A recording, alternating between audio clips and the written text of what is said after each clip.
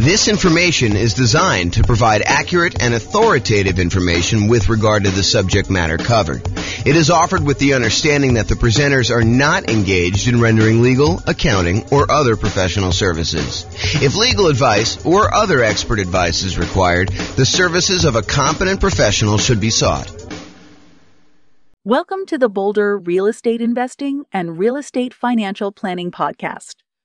Learn all about investing in real estate in Boulder, Colorado, with a combination of real estate financial planning and modeling with numbers specific to Boulder, plus syndicated, more generalized recordings of live and pre-recorded real estate investing classes, not all of them specific to Boulder. Be sure to stay tuned after the podcast for a message from our sponsors.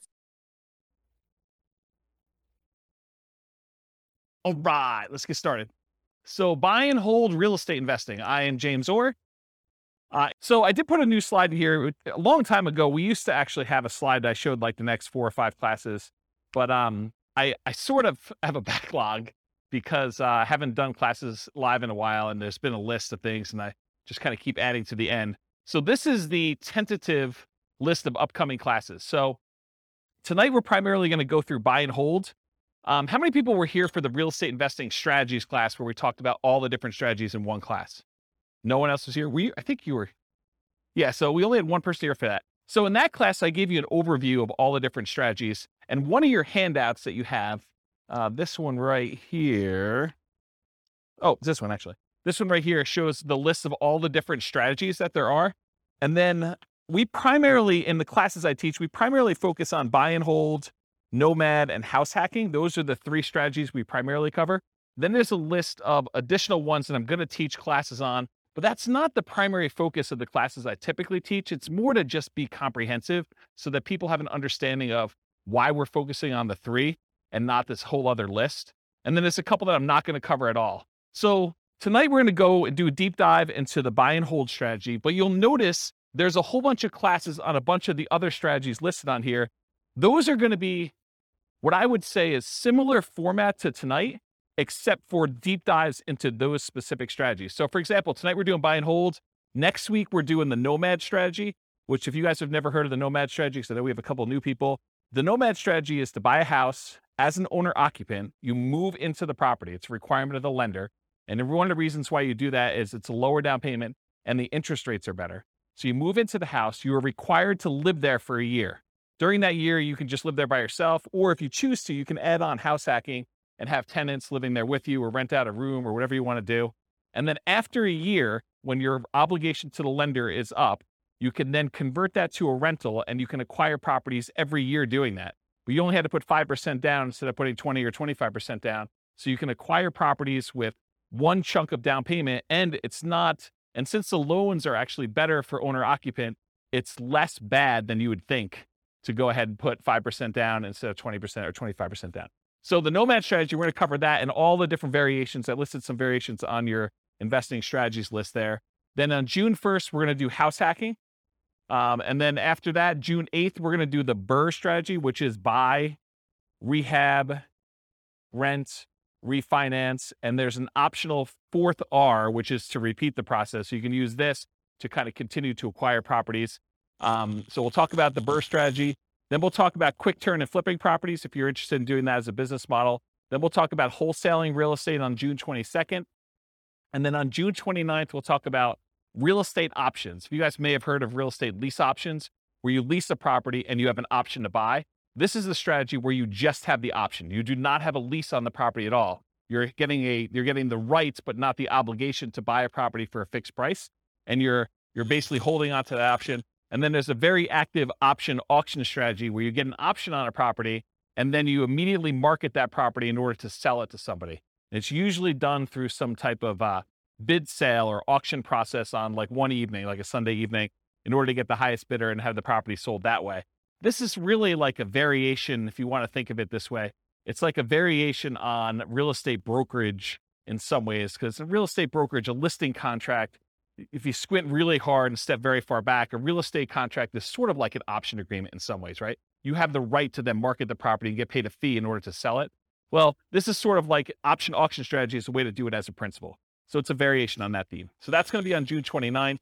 July 6th, tax liens and tax deed sales. That's when you buy people's tax liens or tax deeds. Like, for example, if someone doesn't pay their property taxes, you can come in and pay their property taxes, and you usually get a return on the money that you put up. And then there's a really, really small chance that if they don't do it and you wait a long enough period of time, you can actually foreclose on the property for them not having paid their back taxes. We'll talk a little bit about this tonight. We talk about stability in real estate. It's one of the kind of options on there. So that's what we've got there. So tax lien, tax deed, real estate is going to be on July 6th. July 13th, I guess it's July 6th. July 13th, creative financing, real estate entrepreneurship. That's all the creative stuff. Subject to lease option, lease purchase, wrap financing, agreement for deed, contract for deed. That whole list on there is like that big graphic in the middle. That's that whole thing. July 13th, we're going to cover all those in one night. 'Cause a lot of them are really similar in the mechanics. There's a little bit of difference, but they're very, very similar in how they're structured. So we'll cover all those that night. Then July 20th, I'll try to do real estate partnerships using this format. It'll be very different than the format we usually teach partnerships, but you'll like this new one. And then the next class after that, July 27th. Oh, this is sort of like the dividing line when I'm done teaching strategy classes. So this is sort of just getting through all the strategies on that list. And it's going to be very similar to the format tonight for those. And then next one is marketing to find off-market deals. This sort of supplements all these other strategies. If you're planning on doing deals where you're not going to buy them in the MLS, certain strategies are found in the MLS. Certain strategies are found usually through for sale by owners, and you have to market in order to find those. So we'll cover a lot of marketing to find off-market deals. I'll do a 2-hour class on that. And then this is a new class I've never taught before on August 3rd. So I've got a client right now who went under contract on a new construction property back when interest rates were really, really reasonable. Interest rates are no longer as low as they were. And so they've kind of risen quite a bit. And so he's shocked by how much the monthly payment went up because he was counting on a certain number. And now that the interest rates have almost doubled, it's a much, much higher number. And so it made me think of, this is not the only case where we can have shocks when we're a real estate investor and we're considering buying properties. So I've got a list working through that is like all the different shocks you can experience when you're buying rental properties and then what to do about them. So number one is just being aware in advance that this could happen and what you can do to prevent them up front. But then there's some other things you may be able to do while the shock is happening. So that class is all about real estate investing shocks, things that can come up while you're acquiring properties that you may not have thought of. And then August 10th is 2 new concepts that you may not have heard before, but there have been ones I've been including in the Real Estate Financial Planner software for a while, and ones that someone mentioned a couple weeks ago. Was that you, Steve, that was mentioning those? Yeah. So there's these 2 concepts. One is cash flow resiliency, and the other one is equity resiliency. So cash flow resiliency, the basic idea is how much can your rent on a property drop before you have negative cash flow? So how resilient is the cash flow you have on your rental properties, on your whole portfolio? You can do it on a single property, but it's much more meaningful on the whole portfolio. And then equity resiliency is how resilient are you in your portfolio with equity when you have prices drop? And so there's different ways you can kind of like finance your portfolio or structure your portfolio where your whole portfolio is more resilient, and there's ways you can structure it where it's less resilient. So we'll go over a lot of different examples and talk about that on August 10th. And then on August 17th, overcoming hurdles for real estate investors. So there are several things that will limit your ability to acquire properties. You know, the most common ones I think a lot of people think of is down payments. I don't have enough down payment in order to acquire properties, or I can't qualify for loans for some reason. So I'm going to go over all the different hurdles that real estate investors have. We'll cover all those in that particular class. And then on August 24th, real estate investing Rubicons. So if you're familiar with history, I think it was Julius Caesar who was crossing the Rubicon, a river somewhere in, I don't know, another country. And so the idea, though, is it's sort of like a marker where you've made progress and you, in theory at least, don't ever go back on that. And so there are a couple different things when you think about real estate investing that you need to get to a point where you've grown to a certain situation. So I've called them sort of like Rubicons, where you've gotten to the point where you now have good enough credit so you can qualify for loans. You've gotten to the point where you have enough down payments, or you've gotten to the point where you're good at property management. So I'm going to give you a list of the different Rubicons that there are. I'm trying to hire a graphic artist to do like a a big 11 by 17 sort of treasure chest looking map that has all the different Rubicons that you would list out. And then you can go ahead and mark off when you've crossed those to kind of visualize where you are in the process of achieving your goal for real estate investing. So that is the list of upcoming classes. Is that interesting to anybody? Okay, those look good. All right, good.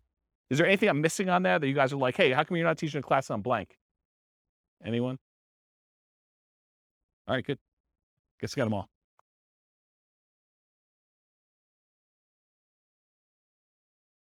Oh yeah, I've been teaching classes for like 18, 19 years. So yeah. You missed some classes. We did a market stats class last week. So you missed the whole class on market stats. I didn't record it. You missed a class on all the different real estate investing strategies. It was like a big overview class. Then before that, I did a class on, I think I did the deal analysis spreadsheet class where I walked you through what all the fields were and how those fields worked out. Did I do any other live ones? That was it, right? I think those are the live ones that I've done since I came back. And then I think earlier this year, I did one on real estate, financial independence, retire early budget spreadsheet, where you can actually calculate out your minimum target monthly income for retirement and your ideal target monthly income for retirement.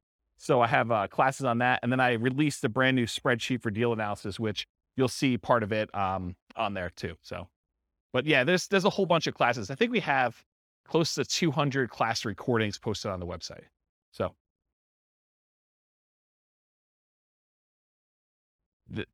there you go. See, Steve's going to check me. I knew enough to know that it was like in another country and that it was a river, right? Was it Julius Caesar? There you go. See, I know just a little tiny bit about history to keep you dangerous. All right. All right, so buy and hold real estate investing. As I said, I'm James Orr. So real estate investing strategies. So you have the sheet with you, the handout. It says on the top, real estate investing strategies. That's basically this list. So the primary strategies that we kind of focus on are buy and hold, including short-term rentals, vacation rentals, the nomad strategy with all the different variations, nomad by proxy, nomad with house hacking, nomad to short-term rental, vacation rental, lease option nomad, and then the ultimate real estate agent retirement plan, which is, it's supposed to say agent in there. I need to update that slide. And then house hacking. So these are the ones we primarily teach classes on. This is where the overwhelming majority of the classes will ultimately be. There's going to be some kind of like one-offs, but that's where we are. Then there's a whole set of special section here, the secondary strategies, all the creative financing stuff, quick turning and flipping properties, BRRRR and BRRRR, wholesaling, options and auction strategy, tax liens, tax deeds, partnerships and syndications, and then we'll cover deal maker, syndicator, money partner, and loan partner. When I did the other class list, did I have wholesaling on there? I did, right? Okay, awesome. I just must have skipped it or something. But yeah, we're covering that. And then the strategies I'm not really going to talk about are real estate investment trusts, because you basically buy those as like through a real estate broker, not a real estate broker, a stockbroker. And it's more of a security than it is really a real estate investing strategy. I sort of put it on there to be a completionist and kind of be all inclusive, but really, that's not something I'm going to cover. And then I'm not going to go into separate detail about probate, short sales, foreclosures, and pre-foreclosures, because you'll get those when we cover the other strategies, and they're not really their own strategy per se. So we'll cover those, but we're not going to have separate classes on them. Any questions on this? Is it hot in here already? It is? Let's open the door if you don't mind. Just grab it and like do the thing, the foot thing, please. Thank you. All right, cool. So exceptions. So one of the things I'm going to go over tonight is this worksheet right here. And this worksheet is what I call the real estate investing strategy profile. If you think about it, when you're kind of determining, hey, I want to do this particular strategy or this particular strategy, we want to think about all the different characteristics of that particular strategy. And so what I tried to do is I thought about all the different dimensions you could measure or think about or consider a different strategy with. And I listed them all out with the most common kind of characteristics that you can have. And so you're going to go through this tonight with your pen, and we're going to do this for the buy and hold real estate investing. And then you're going to be able to do that. Now, when we go through this, I'm going to tell you how I think about buy and hold real estate investing, but you're going to say to me, James, what about this? What about when you do buy and hold, but you do it this way? Yes, there are probably more obscure examples where you can kind of structure these and there's kind of like slight different variations and stuff like that. But I'm trying to focus in on the majority of the use cases.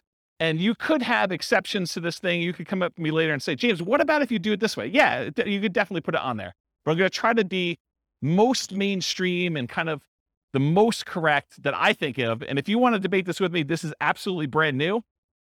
I'm creating a database of all the different strategies with all these different characteristics, so that if you want to go search for, show me the ones you can do with no down payment, or show me the ones you could do with no money, or show me the ones you could do that have the lowest risk or the lowest activity, they're the most passive or they're the most scalable. I can give you a list of the ones grouped by those categories, and you can look at it and inspect it in a database format.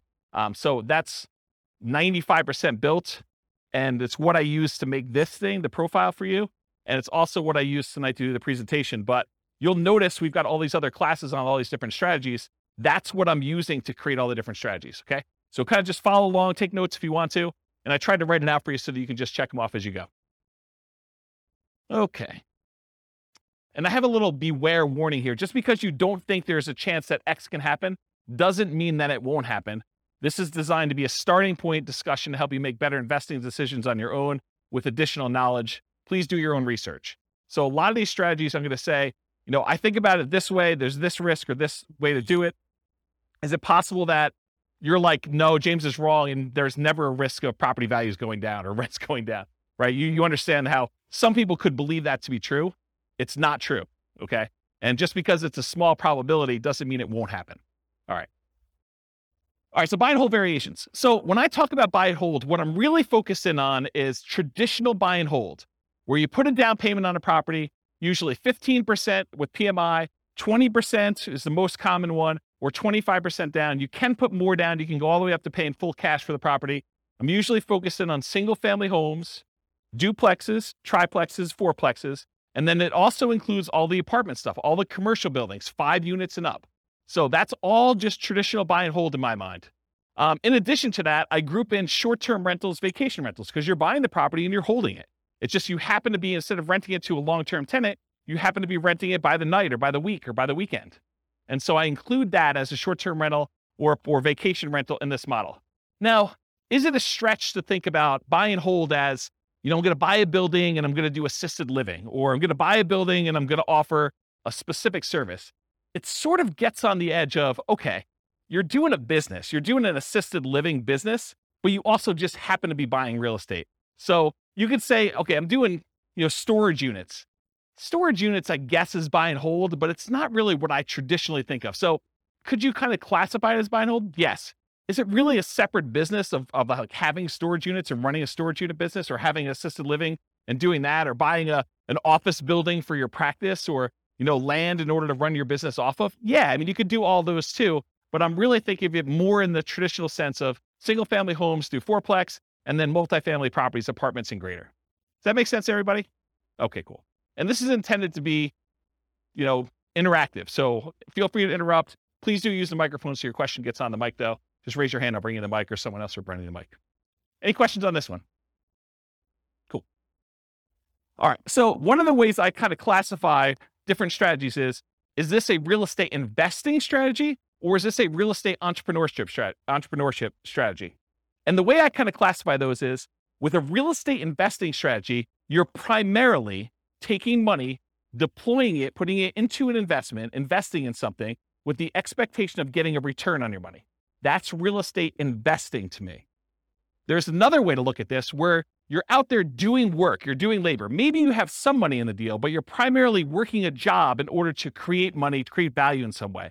That's more like house flipping, where, yeah, you have a little bit of money invested in the deal, but you're really not looking to get a return on that money. You're really looking, I'm going to go put labor in and do that. So is buy and hold real estate investing more real estate investing, where you're putting in money and you're expecting to get a return? Or is it more like entrepreneurship, where you're actually going out there and doing work and trying to make money from the work?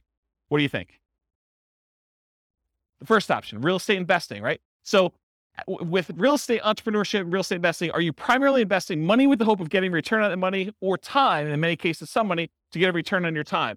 For buy and hold, most folks are typically investing money with the hope of getting a return on that money. Short-term rentals sort of takes one step more toward entrepreneurship, because in most cases, with short-term rentals, you're doing more labor than you are with putting a tenant in a property and leaving them for a year or more.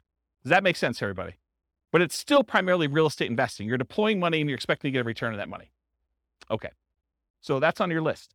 So you can start on your list. Just kind of check it off. All right, so money required. So typically when we do buy and hold real estate investing, we're going to go in and we're going to get traditional financing from a bank. You're going to go select a property. You're going to want to acquire that property. And so you're going to go to a lender and you're going to get, in most cases, traditional financing, conventional financing. There are 15% down, 20% down, 25% down, and more type loans for these properties. You can buy them with cash, or you can put a down payment and actually get financing on them. So on this other sheet here, where we do loan type mortgage insurance comparisons, there's a whole bunch of different loans. And I tried to highlight the ones we were primarily talking about today, where the interest rates are. So you can see a little grayed out area on there. And that basically shows you the different financing options and what the rates were as of yesterday. Now, this is not like a rate quote for you. So please don't tell me you're going to go to your lender and say, James told me I could get 6.5% on this loan, so I want 6.5%. It is not a guaranteed rate. I'm not offering you financing. This is sort of like a snapshot in time. I called up the lender that I like to personally use, and I asked him what the rates were yesterday, and we walked through this worksheet. Just out of curiosity too, would you guys prefer that I make this a editable Excel worksheet version for you so that you could actually use it to kind of do your own comparisons? Would that be helpful to anybody? Or do you just like it when I give it to you in class? Anyone want me to create one that you could fill in? No one. Well, glad I didn't do that work then. That's awesome. Okay. So on that worksheet though, it shows you the different types of down payments you need and what the interest rates were on those particular loans, and in some cases what the points were in order to get those particular rates. So typically when we're doing buy and hold, 15 to 25% down, you also need reserves. It would, and I know I'm sensitive every time I do this, but you would be stupid to invest in real estate without reserves. Okay? And I know that sounds harsh, but it's supposed to be harsh because you would be stupid in order to invest in real estate without reserves. You need to have reserves in order to invest in real estate. Things happen that you're not going to expect. You need to have reserves. Okay? So even if you find a no down payment deal, is that nothing, no money required deal? No. In the overwhelming majority of cases, it's not. There are very few strategies that are no down payment and no other money required. Even if you find a nothing down deal, even if you got a VA loan or a USDA loan, or you manage to find a property that you could buy subject to where the seller's like, hey, just take over the debt of my property. That is still not a strategy that you can do with $0. Does everyone understand that, right? You need to have reserves in all those cases. It's a really good question. I need to do a 2-hour class. Question was, how much in reserves? The really, really short answer is probably 6 months in something like a savings account. Okay. All right. So typically you need 15 to 25% down and reserves. You might also see, although much less frequently, in my opinion, bringing in a money partner where maybe your dad says to you, hey, I will make you a loan for the 20% down and you can go ahead and buy this property. So bring in a money partner, or the other extreme is just buy it all cash. I think for a lot of folks, they would prefer to leverage their money and get a loan for it. Although I definitely know investors that are buying properties all cash. Okay, so this applies to both buy and hold, like traditional buy and hold, and short-term vacation rentals. In addition, there is a kind of subset to this that when you're doing a vacation home short-term rental, there is an owner-occupant second home or vacation home loan that you can get with 10% down. So that would be the exception. You could actually go buy a property where it's a vacation home to you and you're going to rent it out, 11 and a half months of the year other than what you're going to stay in there, and you can get that with 10% down. Okay? Any questions on money required? This is on your worksheet. Feel free to take notes. I see you that are not taking notes. What are you thinking? Do you have perfect memories? You can remember all this stuff? All right, cool. So credit required. So it's most common is to qualify for traditional investor financing, non-owner occupant financing. The typical credit score needed in order to do these types of loans is 700. There are some exceptions if you have very low debt to income. So there's a possibility that you may be able to do a little bit better than 700, but most of the time it's going to be 700. A less common situation, if you're buying a property without a loan at all cash, doesn't matter what your credit score is. You can buy the property all cash. Or if you're partnering with someone who's getting the loan, you may not need to qualify for the loan at all yourself, but someone will need to qualify. Okay. Important note, credit scores can change over time. Credit score requirements can change over time. So check with your local lender for the most up-to-date credit requirements. So just because James said 700, you can't go to your lender and says, James told me it's 700. So where's my 700 credit score loan? Because they may tomorrow go out and say it's now 720. We think that our risk profile is out of whack. We want to make sure that people at 720 are getting these non-owner occupied loans. They have the right to change their policies at any time. Individual lenders can, and also the companies that are, or organizations that are buying the loans in the secondary market can require that the loans that they're selling them have to have higher credit scores too. So it can work as either an overlay, that's if the individual lender just adds that as an additional requirement that they're requiring, or it could be from the quasi-government organizations that are buying the loans in the secondary market, or the investors that are buying the loans. Any questions on credit required? You guys are a quiet group tonight. Okay. All right, skills required. So the primary skills required for the buy and hold real estate investing strategy are deal analysis. You need to be able to analyze deals to determine what kind of deals they are, whether they cash flow, whether they make sense to buy, how 2 different properties compare, or how 10 different properties compare that you're considering. Actually finding the cash flowing deals, searching them out in the MLS, going to look at them, evaluating them. Acquisition financing, being able to get the loans that you need, those 15% down, 20% down, 25% down loans, and then property management skills. And by property management skills, I mean one of 2 different things. Either you need to be really good at managing properties yourself, or you need to be able to hire a property manager and manage your property manager when they do it. So one of those 2. And then in addition, if you're doing short-term rentals, the skills for doing short-term rentals are slightly different than the skills for doing long-term property management. I don't do short-term rentals, but I know it's different. Any questions on skills required? Cool. Stability. Stability is an interesting one that I think most people have not heard of. I actually learned about this. There's a guy whose name escapes me right now, but he does the Farnham Street blogs. Anyone know the Farnham Street blogs guy's name? I don't remember. But he basically came out with a blog post. This is probably a couple months ago now. And it wasn't specific to real estate investing, but I immediately said, this applies to real estate investing. So we have this concept of stability. Something is passively stable is if you don't do anything, nothing will happen to it. It'll just sort of naturally work itself out. But something is actively stable if you need to be actively doing something in order to keep that thing from killing you or making you lose money or hurting you in some way. And so he separates things into passive stability and active stability. Real estate in general is actively stable. You can't just buy a property, even the vacant land, and just let it sit. If you don't do anything to your vacant land, you will lose that vacant land eventually because you have to pay taxes on it. So you have to, by the even most extreme example of, I buy vacant land, I don't do anything, you will lose that property if you don't pay taxes on it. Okay? Now, as you move down the spectrum, if you are doing fix and flips, it is very active. If you don't actually do something with your fix and flip, you'll lose the property. In most cases, if you're doing a hard money loan, to the lender. The lender's going to come in after 6 months or a year, and they're going to take the property. So it's very active in that way. But even buy and hold, I would say, is an active stability.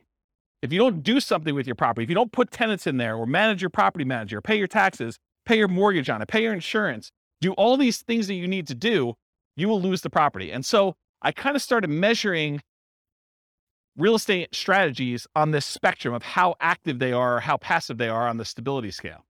And so buy and hold is actively stable. Short-term vacation rentals is a little bit more actively stable, in my opinion.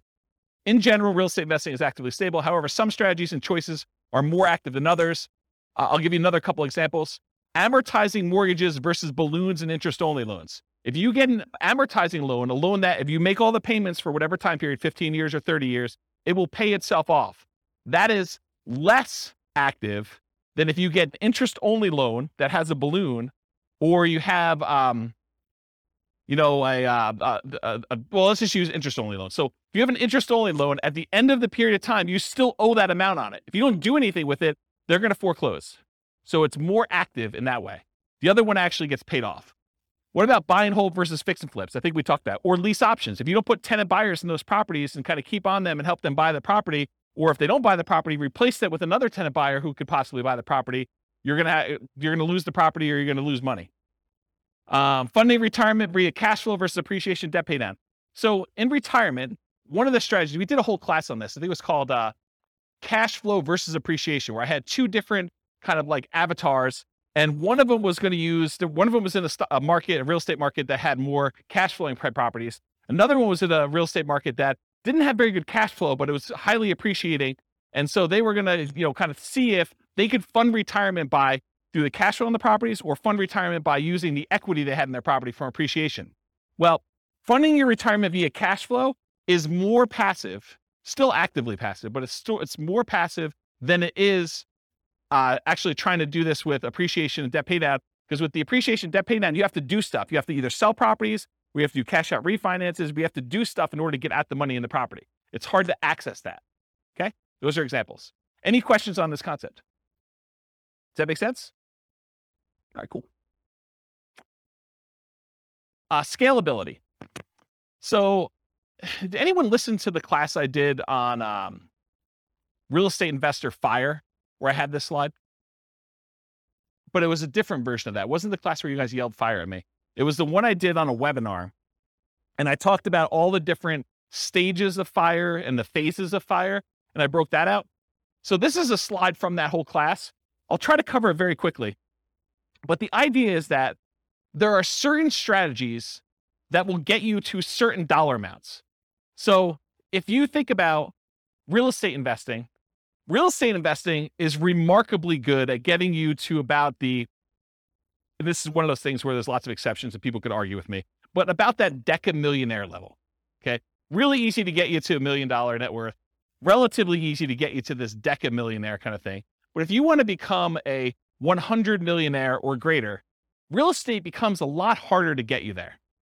Okay. Partially because you're limited in the number of loans and the types of loans you can do unless you have exceptional income and exceptional assets to begin with. So it becomes a harder strategy to do that. And what this chart shows, I'll kind of jump ahead to show you what it is, but this breaks down the net worth and like what percentage of it they have in stuff like other assets, mutual funds, stocks, fixed income, managed assets, and real estate is one of them. So it shows you the percentage of their overall asset base that they have broken out by how much net worth they have. And so when you have a 10K net worth, not a lot of people have much real estate at all, because 10K is pretty low. But for the 100K net worth, they have a pretty decent sized real estate equity. And then up to this 1 million thing, real estate becomes a relatively significant percentage of that, of their net worth. And then getting up to this 10 million, real estate becomes a pretty significant thing. But then you'll notice over time, real estate actually declines. The amount of real estate that you have as a percentage of your net worth actually goes down. And so when you think about scalability, certain strategies are much more likely to get you to the point where you are scalable. So for example, let's think about this as an example. Is it easier to get to a $1 billion net worth running a flipping business where you're trying to buy properties, flip them, and make money? Are you going to become a billionaire doing that? What do you think? Probably not. Do you think let's even use 10 million. Are you going to get to a $10 million net worth flipping properties and making $25,000, $30,000 a flip? It's going to be hard to get there.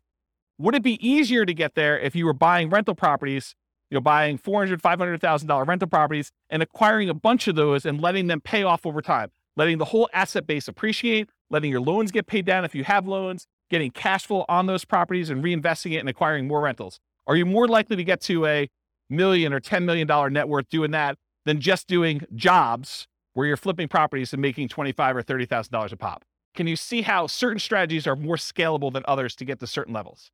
Does that make sense? Okay. So in my opinion, the buy and hold real estate investing strategy tends to be one of the better scaling real estate investing strategies that there are. Of all the different ones we're going to cover, especially the ones that are much more active, where they're more entrepreneurial, buying properties and using it as a wealth building tool is a relatively good one. But even that has limitations. It's really, if you're doing buy and hold, you're much less likely to get there to get to like this 100 million or billionaire type status if you're doing that. So it's scalable to a point. Really, really good at getting 1 million to 10 million, in my opinion. Okay. Any questions on this? There's another like 10 minutes on this particular chart in that other class, which maybe I'll put a note in the show notes or something for the recording. Okay, risk exposure. So another way we want to measure real estate investing strategies is think about how risky they are. And one of the things I like to think about when I think about risk are, what are the risks of doing this particular strategy? So for buy and hold real estate investing, I consider this sort of like a medium risk real estate investing strategy compared to some other ones. There's ones that are much lower risk. There are ones that are much higher. So what risks do you have when you do buy and hold real estate investing? Well, when you buy a property and you're holding it for the long term, you have a risk that prices will decline during your ownership, right? Property values can go down. Property values can go down while you're acquiring properties. So the first ones you buy may have negative equity, or if you've got them free and clear, you may have lost money on them. Okay. You could also have rents decline during ownership. So you thought you were getting X% return, cash on cash or cap rate, however you're doing your calculation. And now you find that rents have dropped and you're not quite getting that anymore. So that's a risk you can have. Your credit is at risk.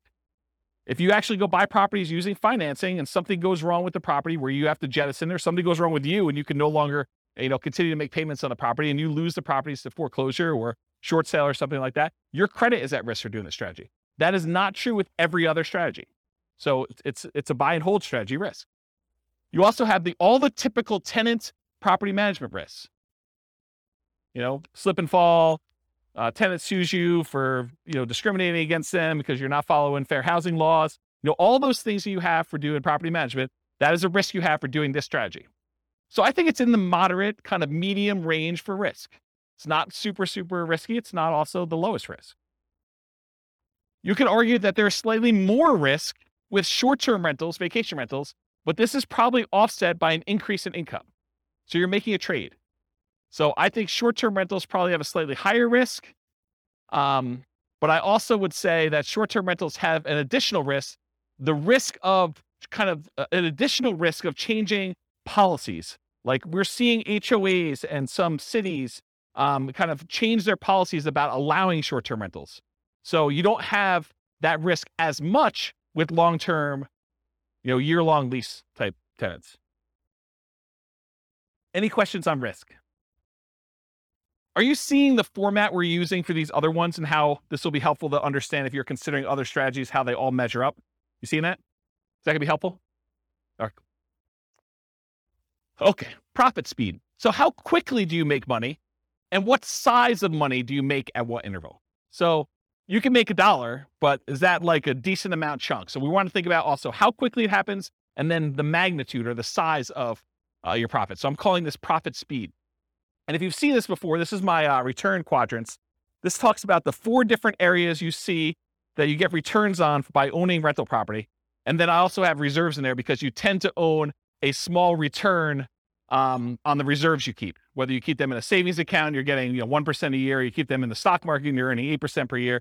So you do get a return on the reserves you have, but it also drags down the overall return on investment when you kind of like say, I have to have 6 months or 12 months of reserves for my property. You realize that, well, my appreciation needs to take into account the amount I set aside in reserves. I can't not do that calculation, in my opinion, correctly, unless you take into account reserves. So we're thinking about just the return you're getting. There's a return from appreciation, the property value tending to go up over a long period of time. There's a return from debt pay down, the amount you pay down on the loan. If you don't have a loan on it, you don't get this return. If you're paying cash for property, this is 0.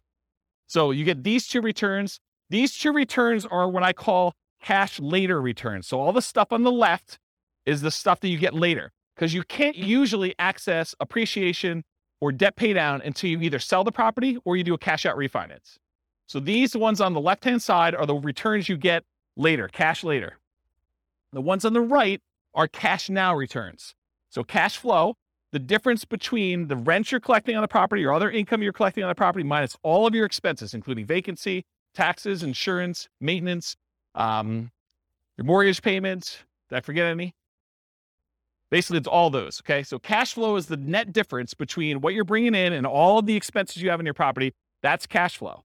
And then by owning a rental property, you also get tax benefits, which it's depreciation. I call it cash flow from depreciation, though, when we take the gross amount of depreciation you have and you multiply it by your effective tax rate to give you an estimate of how much actual cash you will receive back on your taxes, either in your monthly paycheck or your weekly paycheck from your job, if you decide to change your exemptions, or at the end of the year when you file your taxes where you get a big lump sum, you'll get some money back. I call that cash flow from depreciation. The ones on the right are cash now. You get the cash flow at whatever interval you're collecting rents minus your expenses. So usually monthly, unless you're doing some type of short-term rental, then it's weekly, wherever they do the payouts for your kind of platform that you're using for that. And then the tax benefits, you can collect those with your paychecks every week, every 2 weeks, every month, or at the end of the year when you do your tax return. But it's not like you have to wait a long time like appreciation debt pay down. So these are more cash now. These are cash later. When you have regular buy and hold rental properties, you tend not to get these short term, but these tend to be the bigger numbers.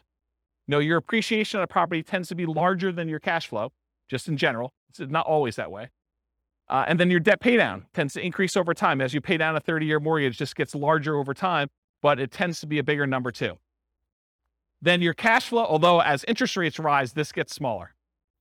I want to point that out. So cash flow and tax benefits, these tend to be relatively smaller numbers, unless you're doing a free and clear, and then your cash flow number should be much larger.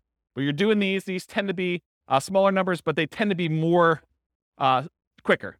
So as far as like profit speed, with buy and hold real estate investing, you typically can start seeing cash flow within 30 days. You buy the property, you acquire it, you put the tenant in there. It's relatively quick. Rents and security deposits are typically paid in advance. So a lot of times someone pays rents at the first of the month for the month that's coming up. They're not paying it in arrears. They're paying it in advance. So you're going to get that up front. And usually you require a security deposit before they move in.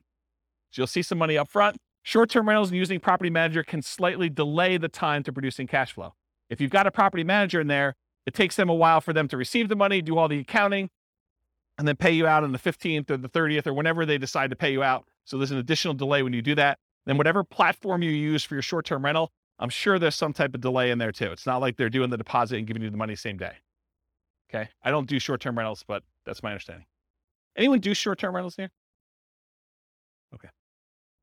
Usually a percentage return of amount invested, cash on cash, return on investment, or cap rate. So when you're thinking about like the order of magnitude, you know, a lot of people throw around numbers like, you know, I'm getting a 5% cash on cash or 10% cash on cash, or in some extreme cases, maybe they're doing a 100% cash on cash return on investment.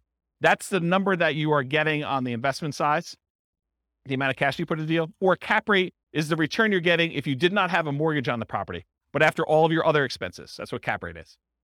Okay. I talked about cash flow from depreciation. You also typically see the wealth building through the stuff on the left. The appreciation and debt pay down portions tend to be your kind of wealth building part of the profit speed for buy and hold. Any questions on this one? Awesome. Finding deals. So how do you find buy and hold deals? I kind of break it up into two categories. One of the most common, most likely ways you're going to find deals, and then the kind of like more unusual, but still common enough that I think I should mention them sort of things. And that's these. How do you find deals? I used an example when I taught the real estate investing strategies class where I talked about all the strategies, this idea of looking for an alligator.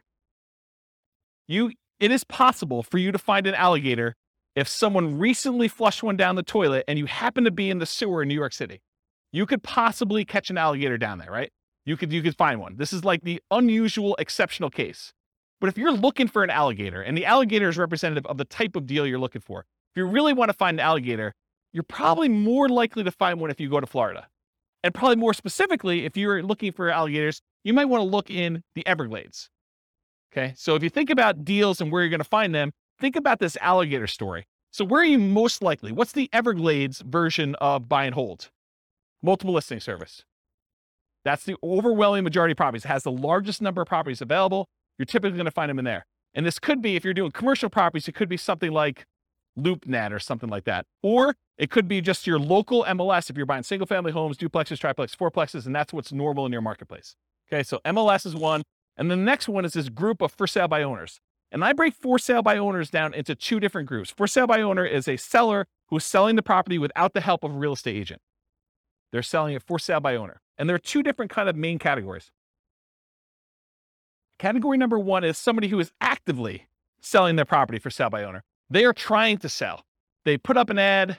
They've put it on Zillow or what other marketplaces they have. They put a sign in the yard.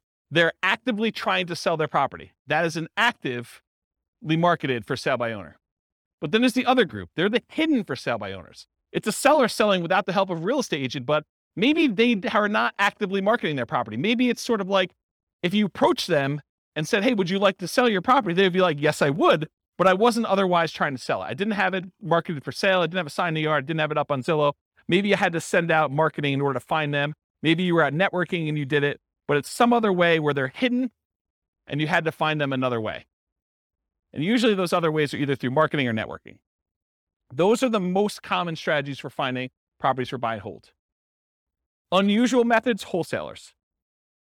Not that a wholesaler can't find you a deal. It's just the number of wholesalers that there are out there and the number of wholesale deals that they're finding is just a really small portion, right? So you may be able to go find a wholesale deal. However, it's like, if you want the best selection, could you go down to the local, gas station and get something that you need? But if you want to have a selection of 30 different versions of that thing, you're probably not going to the gas station. So the gas station is sort of like a wholesaler. Maybe they have one, but the MLS is sort of like the supermarket, where now you have a whole shelf full that you can pick different types, and you get to choose whichever one is best, and you can make a selection. Okay? So unusual methods, wholesalers. Any questions on finding Judy's microphone? Here. Are you talking about Redfin, Zillow? Do they come under MLS? So Redfin or Zillow could actually include both of these. So it could be that the real estate agents' properties are listed from the MLS on Redfin or Zillow, but also the for sale by owners can also list their properties as a for sale by owner on Redfin or Zillow. So it could be both. So that's sort of like an aggregator for where you're doing it. But ultimately, the source is either the MLS, all the agent stuff, or for sale by owner, actively marketed in that case. Right? Okay, cool. Any other questions? Yeah, hey, John. I've got a two-part question. On the for sale by owner, Yep. Is that typically, do they want more money or less money than if they were going through a realtor? And also, the second part of my question would be risk. Yep. If I use a realtor, you guys cover all the hidden stuff. If I'm dealing directly with a homeowner, seems a little more risky. Yeah. So really, really good questions. Just put it down for a second. So awesome questions. So the first thing about price, it's all over the place. I would say that the for sale by owners I've seen, some of them are priced high because they want to get all the money, right? They're going to price it with whatever a realtor would have gotten, maybe even a little bit more, because they think that their property is better than all the other ones that sold. And they haven't had a real estate agent tell them, hey, it's not reality to get, $600,000 for this $500,000 property. They're like, well, I think I can get 600, so I'm going to list it for 600. So you could get some of that. Or you could get them not knowing the value. A lot of times we see that with an out of the area owner who knows that their parents bought the property for $250,000 and they can't imagine in their mind that it's worth $500,000 now. And they live in another state and they're just like, if we can get 300, that's awesome. And it needs a lot of work. And so it goes both ways. And the real estate agent ones, there are real estate agents that help sellers who are otherwise motivated. They want a quick sale and they realize it needs a lot of work and they're not trying to be super aggressive about getting every last penny out of the deal. So you could find those. But I think the overwhelming majority of the deals listed in the MLS are retail deals. I mean, they're priced for retail sale. The real estate agent is representing the seller and they're trying to help them as a fiduciary, get the best offer for them, which in many cases is the highest priced offer that will net them the most. And so I think that is true. But there's that 5%, 10% of those that are also good values. And sometimes a full price deal, especially for buy and hold, is still a great deal. Like you can go buy a property, pay full retail price for it, and it gets you the cash flow economics, the cash flow returns that you want on it. Because they're thinking price and you're thinking income, right? And not every property is considered that way. And you're right, I think about the risk too. I think real estate agent can mitigate your risk in a couple ways. Number one, through knowledge about like how to do stuff correctly and all that other stuff. But then there's also an additional insurance layer in there too, because most real estate agents in most states that I'm aware of, at least in Colorado, I know this is true, they're required to have errors and omissions insurance to kind of protect you in case they do something stupid and screw up, right? So I think that there's an additional layer in there. Does that mean that you shouldn't do a for sale by owner deal? No, I think that there's a reasonable amount of risk that you think. There's nothing without risk, right? Like we go out, we drive through town, I mean, you could be doing everything you're supposed to do. You're completely sober. You're driving on the right side of the road. You're doing the speed limit, and person next to you is snorting a line of cocaine, and they just had a 6-pack, and they're driving all over the line. They're spanking the kids and having a cheeseburger all at the same time. You did everything right, but it's still risky for you, right? There's nothing that's without risk. Is that a reasonable risk? I mean, the chance of it happening to you is really low, but there's risk in everything, including buying for sale by owner, including buying some from the MLS. I think there's a small amount of risk in there, especially in markets where, we're coming off like a year of what I would consider to be extreme seller market, where the sellers are in the driving seat. They're setting, these demands where you've got 20 offers coming in and people are waiving inspection, they're waiving appraisal. I mean, you're voluntarily taking on additional risk just buying in that particular type of market. So I don't know. I don't think it's universally that if I had to like handicap it, I would say there's probably a little bit more risk with for sale by owner, but it's not like a ridiculously large amount, in my opinion. And as far as finding deals, I think you can find them in both spots. And I think you can find overpriced properties in both spots. I think you have sellers who are, they're in the driver's seat and they're demanding that their real estate agent list it for way above what it's even worth and what the real estate agent is recommending. You see that on inside the MLS with properties that are just languishing and sitting there, right? And then you also see stuff in the for sale by owner market where people are really, really high or really, really low. There's jokes when I teach like the off-market deal finding class where sellers are saying, my property is worth $50,000 or $100,000 more than it's really worth, because that's their dream price, and they're not basing it on reality. So I hope I answered your question, but yeah. I'm wondering if the one that I emailed you about the for sale by owner, Yeah. I think it's priced too high based on comps in the area. And I'm wondering if it's because they know that houses are going for more than asking price. Yeah. But if they had someone listing it for them, because agents don't generally increase it that much because they know they're going to get the higher price, right? Is there something to that? There's one strategy as a real estate agent when you're listing a property for sale. One of the ways to do this, and there's lots of different opinions on this, but one of the strategies a lot of real estate agents would recommend is, hey, listen, let's not list it for this much higher price. Let's list it based on what we think it would actually appraise for. Because if you go ahead and list it for $20,000 or $50,000 or whatever it is above what it would appraise for, and then they go and they try to buy it and they still have their appraisal contingency in there and it doesn't appraise, it's a renegotiation.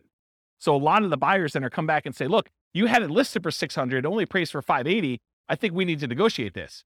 What you're trying to get a buyer to do is you're trying to get enough buyers, at least this is one of the strategies, but as a real estate agent, you're trying to get enough of the buyers to come in at $580, which would be supported by the actual other comps for appraisals, get it to appraise for $580, but get enough buyers saying this is a deal. It's listed for like what it would appraise for, which might seem a little bit low in the crazy market. Get multiple people offering and maybe get them to say, listen, as long as it appraises for $580, I will then make up the difference to $600. And you want to get that offer because I think that's a stronger offer for the seller because they can get them to then make up that difference. So you're not renegotiating. So there's some strategy to that. Who knows where the market will be in 6 months, and that may not come up again, but that's historically how we've looked at that. Does that help you?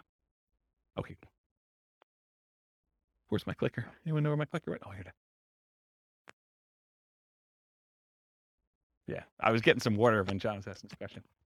All right, cool. No questions on finding deals. We're good? Cool. So how do you analyze a buy and hold deal? Well, it's this spreadsheet, the world's greatest real estate deal analysis spreadsheet. That is my modestly named spreadsheet that I made. But basically you enter in all the details about the deal, your ARV, your purchase price, seller concessions, down payment percentage, closing costs, rent ready costs, interest rate, loan term, if you have PMI, all the stuff about that, monthly rent and other income, vacancy rate, property taxes, property insurance, HOA dues, utilities, other expenses, maintenance, all the stuff that you normally do. And then it actually calculates all the stuff you need to know about this. And you can override any of the numbers as well. And it will tell you you're primarily looking for most buy and hold investors. You're primarily looking at your cash on cash return on investment if you're getting a loan or your cap rate if you're not getting a loan. Okay. So you can go download a copy of that spreadsheet. I'll put the link in the show notes for those who listen to the recording, and it's on the screen for you guys here in the room. Any questions? Everyone have the spreadsheet? Anyone not have the spreadsheet yet? Okay, you guys should have it. Okay, good. All right, market conditions. I assume there's no questions on this, right? There's going to be whole classes on analyzing deals, which I've already done out through August or whatever it is, but I probably need to add those. Anyone want a deal analysis class, like actually walking through examples? Okay, at least one person. Oh, two. All right, cool. So no questions on that before we move on? Cool. So market conditions. So if you're doing buy and hold, and it seems obvious, it'll seem a little less obvious, I think, with some other strategies. But what are the market conditions you typically want to see if you're buying properties and holding on to them forever? Well, ideally markets with good cash flow. There are some markets where it's really, really, really hard to get them to have positive cash flow. I mean, they're like $1 million properties that might be renting for $2,000 a month. It's really hard to make the economics work on this. Okay. So you want a market ideally that has good economics with cash flow, and markets where you have strong appreciation and strong rent appreciation, where the property values are going up and rents are going up. You don't want to be buying in a market where there's a mass exodus and it's causing a glut of houses on the market and people are chasing the price to the bottom just to get theirs sold before all the other ones get sold. And so the prices are dropping. And maybe there's so many houses for rent that the rent prices are doing the similar thing where they're trying to get lower and lower rent just to get them occupied, because better to get $600 a month than zero. Okay. So ideally you want a market that has a lot of demand, where prices are going up and rents are going up, because that's really where you get your long-term wealth building from with buy and hold. But then you also want cash flow. Market challenges, markets with significant negative cash flow with reasonable down payments. In most cases, I can make almost any property cash flow if you buy it cash, right? If you don't have any financing on it, all you got to do is overcome taxes and insurance and maintenance on the property. And so that's a pretty low bar for most properties. However, then you start saying, okay, yeah, I could buy anything with cash, but really what I want to do is I want to look at the top 5% or 10% of the market, and I want to select quality where I get a good return on my money. And so then you start selecting based on the best cash flow you can get, not just will it cash flow. And that's one of the problems. We'll probably talk about it when we do, some of these other like creative financing or times when you buy from a wholesaler. The problem with buying from wholesalers and for buying creatively where you're doing marketing and you're getting sellers to contact you is selection. It may not be a property that you would otherwise want to select. Where if you go into the MLS, you get your choice of everything. You may decide, hey, everything is not what I want, and I want to hold off and wait till something else better comes along. But at least you get a wide range of things to analyze and select and decide if that's something I'm going to buy or not. There's a lot of times with like putting out marketing and getting sellers calling you or deals coming into you, it's like you don't control which sellers call you. You can control it by selecting where you advertise to a certain degree, but you may still get a property that you don't want. And so you still have to say no and select the ones that you do want. Okay. And then lastly, markets with no or negative appreciation. There are markets where, you'll go see a post on a very popular real estate investing forum or something. And you'll be like, hey, look, this deal is, this, you go look at a post from 10 years ago and they're talking about, $100,000 property in a certain city. And then you fast forward, you find another post from, 10 years later, and it's like the same $100,000 properties are selling in that same city. So you've had essentially zero appreciation over that decade. So you got to watch out for that. You want to be investing in markets that have appreciation for long-term wealth building. You can just cash flow them, but I think that you want the benefit. If you're going to go after a market, if you have any market to choose from, why not choose one that both has cash flow and you're going to get some wealth building through appreciation and debt pay down, and rent appreciation. Okay. So no questions on this? Everyone got it? Cool. Accessibility or availability. So in many markets, there are plentiful deals you could select from the MLS. So then it becomes a matter of saying, okay, there's 100 that would work. Now let me find the top 10 of those 100 or the top 5 of those 100 to really dig down and decide what I'm going to do. In other markets, it might be challenging to find any positive cash flowing properties except with significant down payments. I think we've been seeing, in our local market here, we've been seeing a move toward this. There was a time in our marketplace where you could find a good quality product, good quality property that with 20% down would have positive cash flow. It's much, much harder to do that now because prices have gone up a lot in the last 5 years. Interest rates in the last 6 months have gone crazy, like doubled, 3% to 6%. Rents have gone up, but not quite as much as property prices and interest rates. So it's getting harder and harder to find a property that would positive cash flow with just 20% down in our marketplace. Okay. And I think you'll find that in other markets too, especially with the same characteristics. I mean, we see massive price appreciation, not just in Northern Colorado, but overall in the nation. And interest rates are up all over the place. Yeah, Dwayne. How far behind do taxes usually follow that when they do assessments? Is that something that... That's a great question, because you're right. I mean, if property values have gone up and they're doing the reassessment every 2 years, which I think is very, very common, at least around here, that's the norm, right? Every 2 years, we see a reassessment. So they're going to use the new property value, and they've got their kind of like tax, whatever they call it, mills, or how they calculate taxes. They're going to use those times whatever their new assessed value is, and your property taxes are going to go up. So it's just sort of like 2-year stair step going up with that. Yeah. So it's definitely going to impact that, which is another reason why you probably shouldn't use just the last year's property taxes as your estimate, unless you're prepared for that shock. That's another shock for that class, right?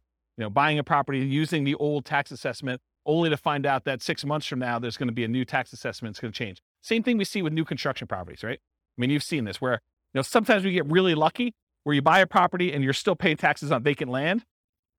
And it takes 3 months, 6 months, a year, whatever it takes for the county to come around and say, okay, now we're reassessing your property. It's no longer vacant land. It's got this $500,000 property on there. And now property taxes aren't $47 for the year. They're $4,700 for the year. Okay. So that's a big difference. Interest rates may be a significant factors, whether properties will cash flow or not. And the other thing about accessibility, availability, is verify that you can use your property as a short-term or vacation rental before buying it. You don't want to assume that you can. You want to check with the city. You want to check with the county. You want to check with the HOA at a minimum. And there may be additional municipalities that are limiting you. Those are the 3 that come to mind. Any questions on that? Cool. Using retirement accounts. There are some real estate investing strategies that you can use your retirement accounts to invest with. Buy and hold real estate investing is one of them. You can use your retirement account, your self-directed retirement account, to buy real estate with for buy and hold. A lot of times it requires special financing. So most of the time it's going to be a portfolio loan, and the portfolio lender is going to require a much larger down payment, usually about 35%. There are some ways to structure where you're getting the loan and someone else is partnering with you. Go see the partnerships class where we talk about that. But you could structure an LLC with some portfolio lenders who obviously don't see this as a kind of like good way to do it. But you can come in and be the loan partner on a deal for an LLC and only put 20% down in order to get some of those products. But if you're buying it just with your self-directed IRA, self-directed 401k, in most of those cases, because it can't be a recourse loan, they're going to require 35% down. The interest rate is going to be a little bit higher. And they're usually ARMs. Sometimes they'll do a 15-year fixed rate mortgage, but that's also going to hurt your cash flow because it's the 15-year amortization schedule makes your cash flow, it makes your monthly payment higher, which means your cash flow is going to be worse. So just realize that might not be ideal. And then the other thing to think about too is if you're trying to do financial independence, retire early, below when you can technically start taking money out of your retirement accounts, realize that if you're doing investing inside these accounts, it's not like you can access that money. You can't like collect the cash flow from the property that you have owned by your self-directed IRA or self-directed 401k. You have to leave that money in there until you can legally withdraw it, unless you want to pay the taxes and the penalties to get it out. Okay. So realize that if you're looking to do this for retiring at 45 or whatever you're trying to do, that's potentially problematic. And you'll need to come up with a bridge solution of some sort to do that. And there is a class, I really need to add this to the schedule. I talked about this in that same Fire for Real Estate Investors class. I talked about this idea of, I used to call it coasting into retirement, but I don't want to confuse it with Coast Fire, which is something completely different. So I think I renamed it chillaxing into retirement. It's this concept of, you have enough money to bridge, you technically qualifying as financially independent, and you're sort of living off of your savings, not at a safe withdrawal rate, kind of living off your savings, but like depleting your savings to get to the point where you then qualify for FIRE, where your financial independence number may take you a year or 2 or 3 for either a property to pay off or cash flow to increase or something else to happen. And you're sort of like rapidly depleting another resource that you have to sort of bridge you to that point. And there's probably a full day class I need to do on that. So I don't think I could do it justice in 2 hours. So is anyone interested in that class? Should I do that? Just one person? Two? Okay. Maybe I'll do something like that. Okay. So I talked about all those. Any other questions on can you use your retirement account? Is this helpful? Like the kind of format of going through it sort of like this? Yeah. Okay, good. I'm glad. All right, quantitative analysis. So when I originally did the real estate investing strategies class, I gave you like a warning up front that I could have easily decided, I did qualitative then. I kind of like looked at the characteristics and how they work and what their strategies were. But I could have just as easily done all math and showed you, okay, look, if you do buy and hold, this is what the numbers look like for you doing it. If you do creative financing, this is what the numbers look like for you doing it. And one of the reasons I wanted to do this series, I wanted to do a deep dive with all the different ways to measure and look at it, but I also wanted to do a quantitative analysis. And so what I'm going to do here for the series is I picked an avatar, a prototypical person, and I kind of have a story around them. And then I'm going to show you, okay, if this particular person, in this case, it's a group of people, a husband and wife, if this particular group of people, this kind of like partnership, this, what do you call it, couple, this couple decides to go ahead and utilize the buy and hold strategy, this is what the numbers look like for them. And I'm not going to go into crazy detail where I, drill into, this is what cash flow looks like, this is what their net worth looks like, I only use the metric of, their ability to achieve the minimum target monthly income for retirement. So when do they actually become financially independent? And so I use that as a metric, as one measuring stick. And as we do today with a couple variations and creative financing and subject to, lease options and wholesaling, I will show you how doing that strategy actually gets them to FI or not and how long it takes them so that you can see relative sizes of how quick. If you're going to do fix and flips or whatever it is, how quickly does that get you to the point where you're going to be financially independent? Does that make sense? Okay. So that being said, how well does buy and hold perform toward achieving financial independence? So what I'm going to look at is 3 different scenarios, putting 15% down, and 15% down, it requires that you have private mortgage insurance. Private mortgage insurance is insurance that you pay as the buyer to protect the lender in case you default. So they say, look, I'd rather you put 20% down. However, if you really twist my arm, I will let you put 15% down, but it's more risky for me. So what I'm going to require is if I let you put 15% down, you need to pay this third party that if you then default, then they will make me whole for the difference. Okay. So you're paying as the buyer, a third party insurance company, a private mortgage insurance company to protect the lender for them being silly enough to let you do a loan for 15% down. Does that make sense? The way I worded it that way? Okay. So when you do 15% down, you're going to have PMI. And if you look on your worksheet, sorry, man, you got volunteered. I should have just taken a sheet, huh? So on your worksheet here, you'll see this 15% down column. And I show you the interest rate, it's highlighted. But then a few columns down from that, it also tells you your monthly PMI or monthly MI for mortgage insurance. And so it shows you that the monthly MI is $150 a month for the 15% down one, and it's 0 for the 20% down and 25% down. You don't have mortgage insurance when you put 20% down or more. Okay? So 15% down with PMI, 20% down, 25% down. We're going to look at those scenarios of how quickly you can achieve financial independence using those. And I'm also going to do one with short-term rentals. Now, for short-term rentals, I assume that you can get significantly higher income by doing a short-term rental. Otherwise, why bother, right? It's more work. But if you could get significantly more income, but there probably are some more expenses, right? There's like all those extra fees for the platform and marketing and maybe keeping the disposable goods like soaps and all that other stuff. So there are more expenses and the cleaning person and all that other stuff. So there are more expenses of running short-term rental, but there's also more income. But net, it's more, right? Like I think you wouldn't do it if the net was less. And so I've arbitrarily picked a number. And you may say to me, James, your number seems crazy low, too conservative, or your number seems crazy high, too aggressive. And I want to be able to change the numbers. You'll be able to change the numbers. I'll put a link in the show notes. I'll let you guys know what the link is, and you'll be able to go and see. And I'm going to do it for every city. So there's will be 300 cities. You'll be able to see numbers for your city. And then if the numbers I use for your city are slightly different, you'll be able to change those too. But I will start with reasonable assumptions for all cities. Then you'll be able to go in and say, look, it's not 25% more than what we're getting with regular rent. for doing short-term rentals, it's actually 50% more, 100% more net after all expenses. And so you can go change those assumptions and then see how it impacts whether or not they achieve financial independence. For tonight, I have the assumptions up here in a second. I did use 25% more.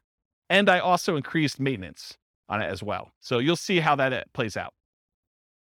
I also mentioned here, in many cases, there's usually more work involved for short-term rentals. So part of the increased income you get is your labor. You should think about that in terms of dollars per hour.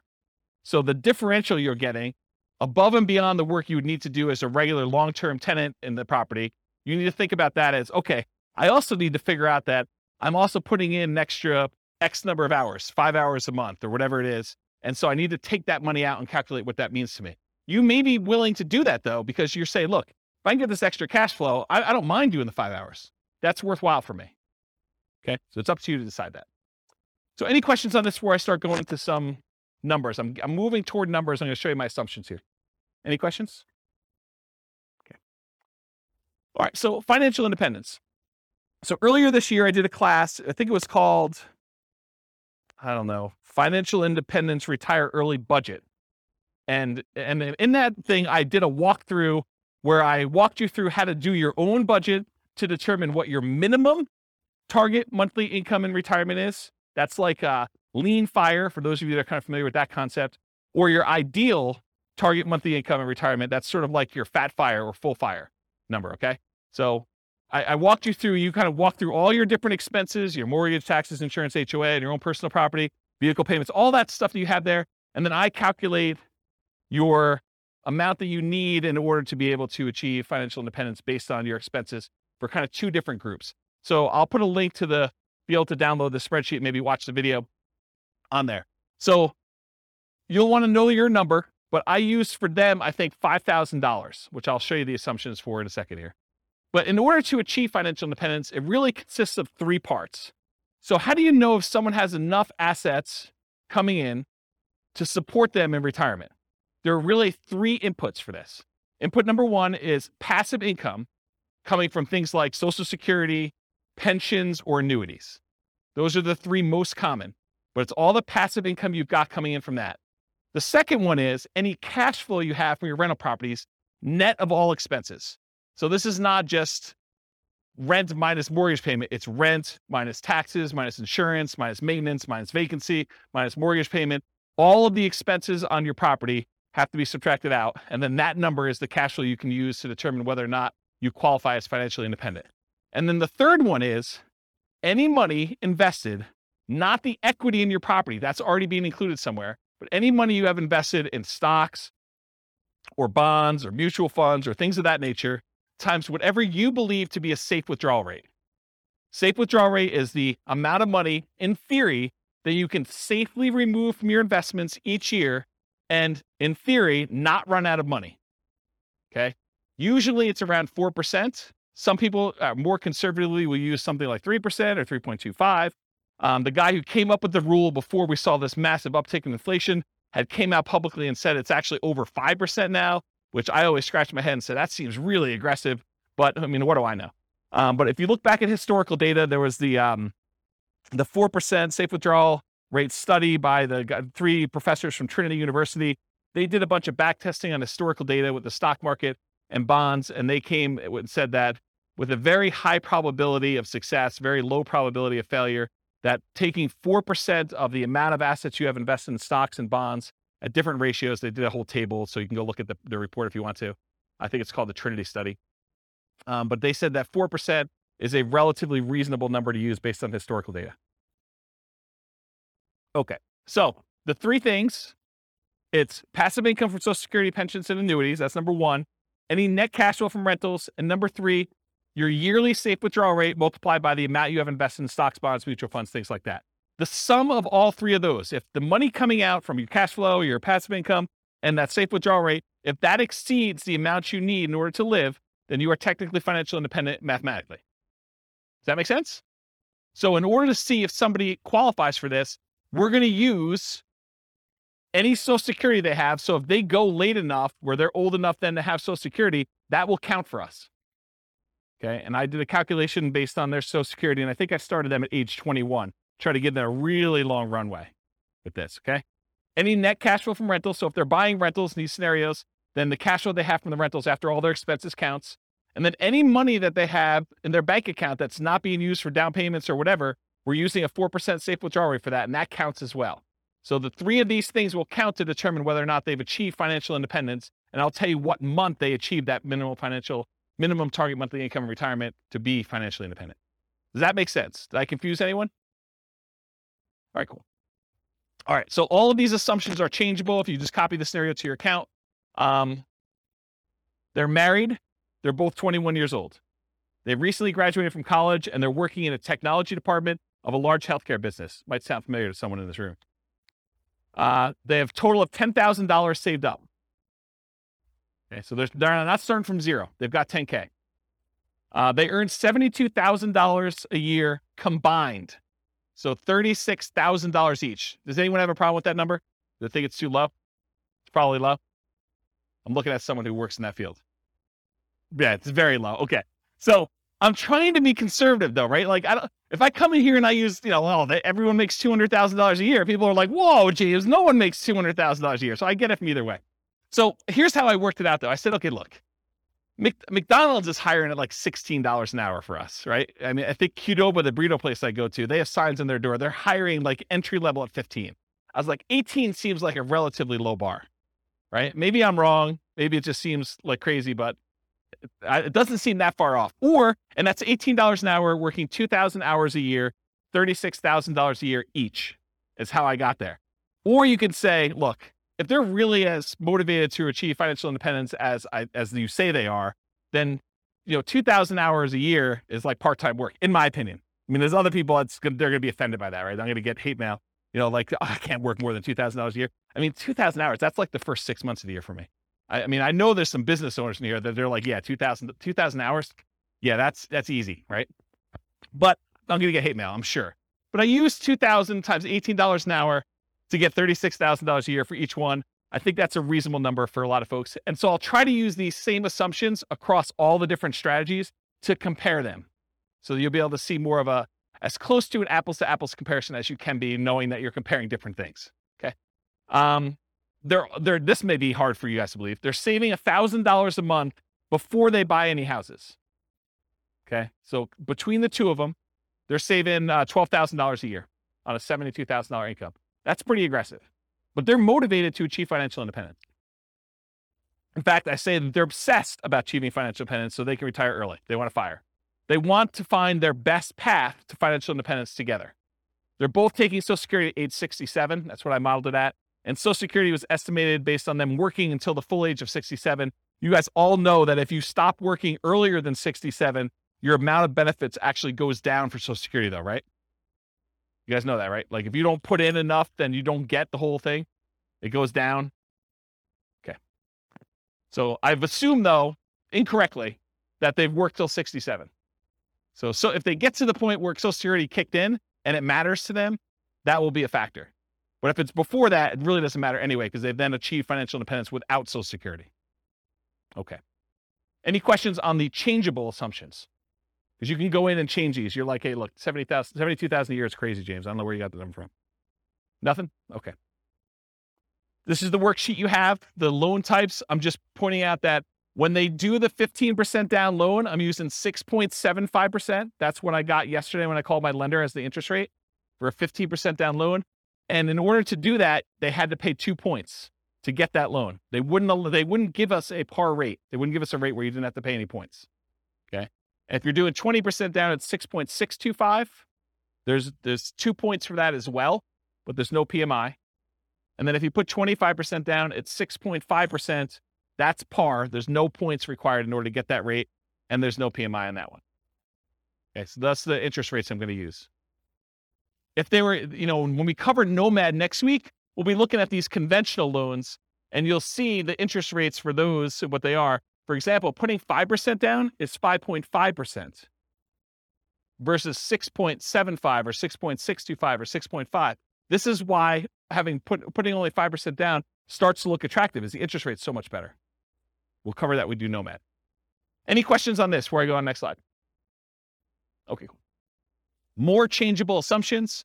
I modeled this out for 60 years. So if for some reason they don't achieve financial independence, it's possible they achieve it after 60 years.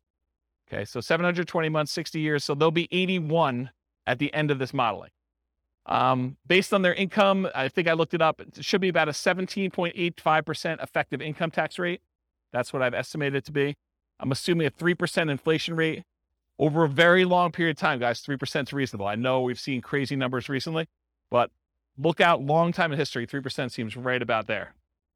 5.5% mortgage interest rate for the owner occupant, but they're not doing owner occupant except in some examples here, but they're doing the investor rates, which are listed on your spreadsheet. They have a 4% safe withdrawal rate number. They have $5,000 minimum target monthly income in retirement. So they're trying to get to the point where they have $5,000 a month in passive income from those three sources in order to be considered financially independent. And I do adjust for inflation. So it's $5,000 today, but in the future, it may be $7,000 or $8,000 or $9,000, depending on what time it is. Okay. And why did I pick $5,000 when they're making $6,000 a month? Because they're saving $1,000. So I want them to be at the same level of lifestyle, not at the same income. So they're not saving $1,000 anymore. They're only saving nothing because they've already achieved financial independence. And so we're trying to get them to the point where they replace their standard of living, what they're actually living on. And I've also said, hey, look, when do they get to the point where they can live a $10,000 a month lifestyle, which I don't even think I showed you numbers for that today, but I do run that math and show you when they're earning twice as much. Okay. Any questions on these changeable assumptions? You can change all these too. Okay. So for the property, what kind of property are they buying? So here's the assumptions for the property.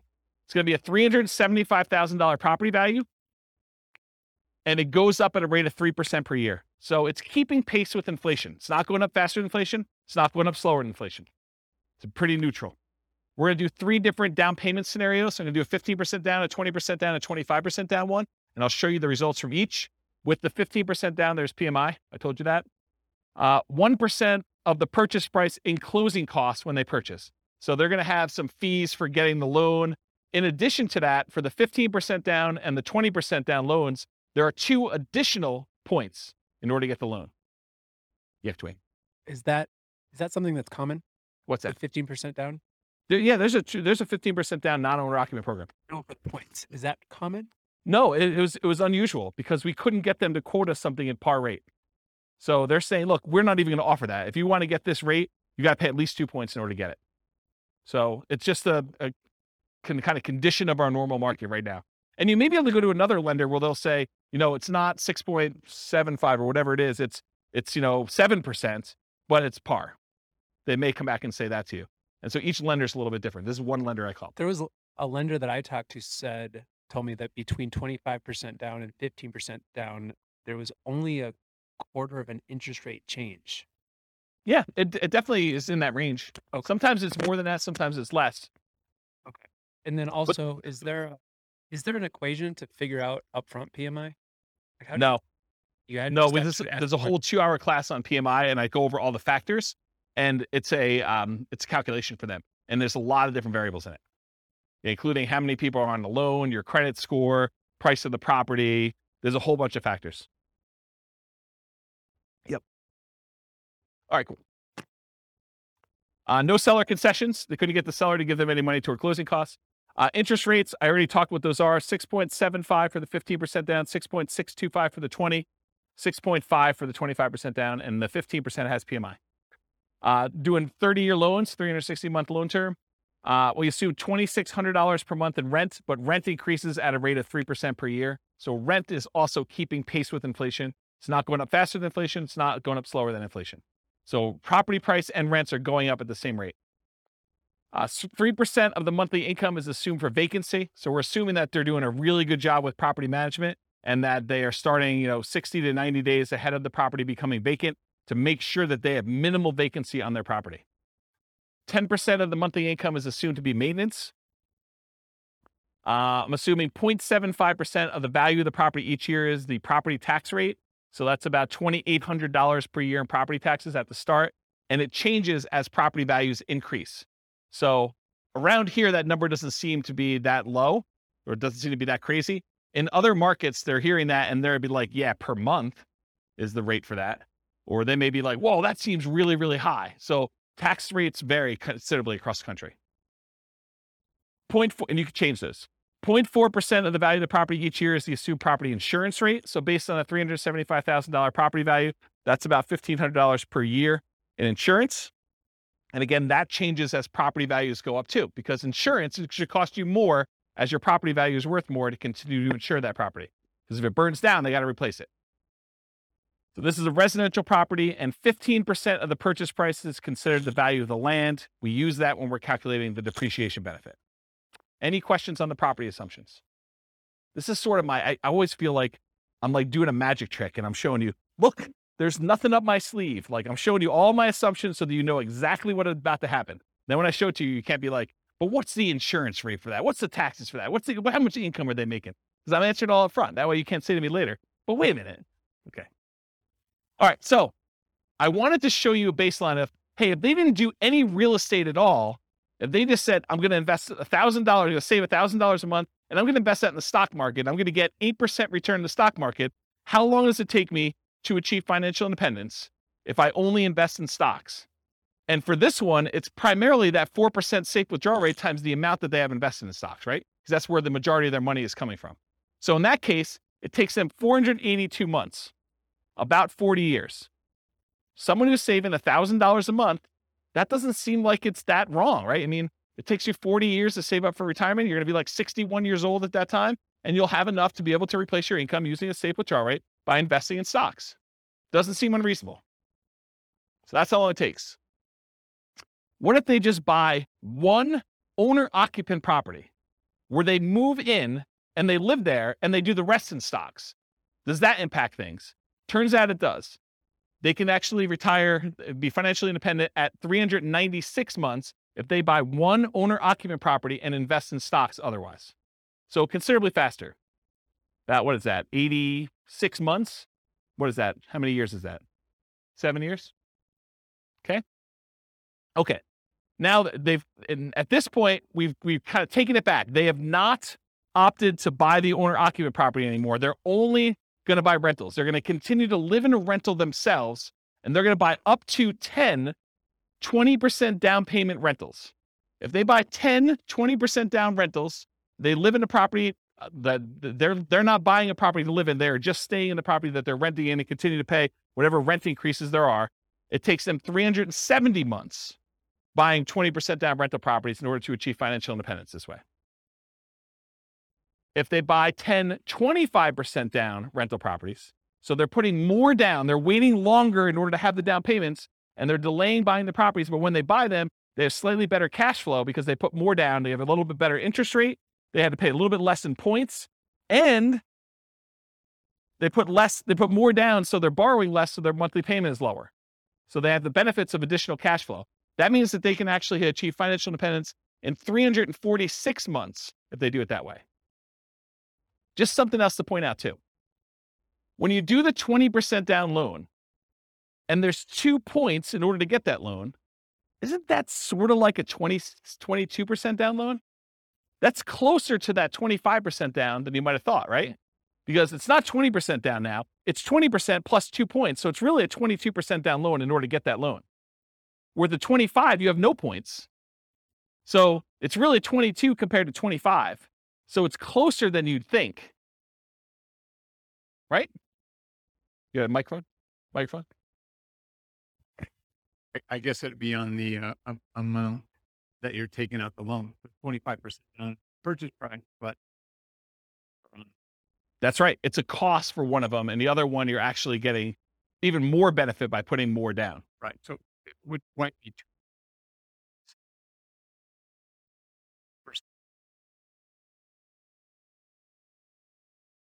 Yeah, I see what you're saying. Right. Yeah, you're right, because it's the 20% down is on the initial purchase price and the 2% is on the loan balance. Yeah, you're right. So it's 80% of the 2%. Right. So 1.6. splitting hairs, but No, you're right. That's a good point. Okay, note to self. Steve not invited to next meeting. No, he's all good. Okay, cool. So we did that 25% down there. What if they do 15% down? It actually goes up. It matches what they did with the 20% down at 370 months. So it's actually slower for them to do 15% down than it is for them to do 25% down. but it's the same as if they did the 20% down. Okay? To rent or buy. So right now, this couple is living in a place that costs $1,800 a month. Remember, the rent on the property that they're buying is $2,600 a month. So they're living in a lower quality house or getting an amazing deal from somebody. But if they were to buy the property, their expenses would increase quite a bit. In fact, it would go about $600 a month higher in their cost to buy that property. So instead of saving $1,000 a month that they keep renting where they are, they would only be saving $420 a month when they buy a property to live in. So by buying a property to live in, yeah, they have a little bit higher standard of living, a little bit nicer house that they're living in, but they're also saving considerably less, which is going to impact their speed at which they can acquire properties. So should they rent or buy? Well, what if they own or occupy, buy one property to live in, then they start doing their 20% down payment rentals? Well, if they do that, it takes them 394 months to achieve financial independence. Before, if they didn't own or occupy, they were able to do it with 20% down rentals at 370 months. So it takes them 2 years longer if they decide to own or occupy and live in a little bit nicer property to achieve financial independence. What if they do 25% down? In that case, it takes the same exact amount of time, 394 months. That's if them buying a property to live in and then saving up to do 25% down payments to do that. What is going on at 394 months that they're both the same? We'll come back to that. And then finally, if they do 15% down, it's still 394 months. Why are they all the same? Does anyone know why they're all the same? If you're going to own or occupy a property, but then you're going to buy 20% down, 25% down, or 15% down properties, why are they all the same 394 months to achieve financial independence? It's not that they all get paid off. It's that their owner-occupant property, they bought it not immediately because they didn't have enough for a down payment, so it took them a little while to save, but their owner-occupant property gets paid off at that point.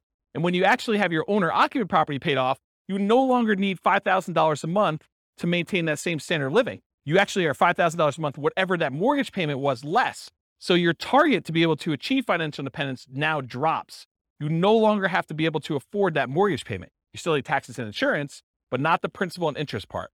So that happens at month 394, because now they no longer have a principal and interest part of their mortgage payment. So the threshold for them to be qualified for financial independence is now lower. So they achieve it. That make sense? Okay. So why are they similar? Paying off your primary residence reduces the amount you need to qualify as financially independent. These are all right around when they pay off their primary mortgage, including the one where they bought one owner-occupant property and they had stocks, because that also lowers the threshold then too. Okay? Any questions on this? Sweet. So changeable short-term rental assumptions. And I talked a little bit about this. Rents are going to be higher, but fees and expenses on rents will be significantly higher as well. Overall, I've assumed that the net after all the additional expenses will be 25% higher. So in this case, instead of $2,600 a month, I'm assuming you're netting $3,150 per month in rent.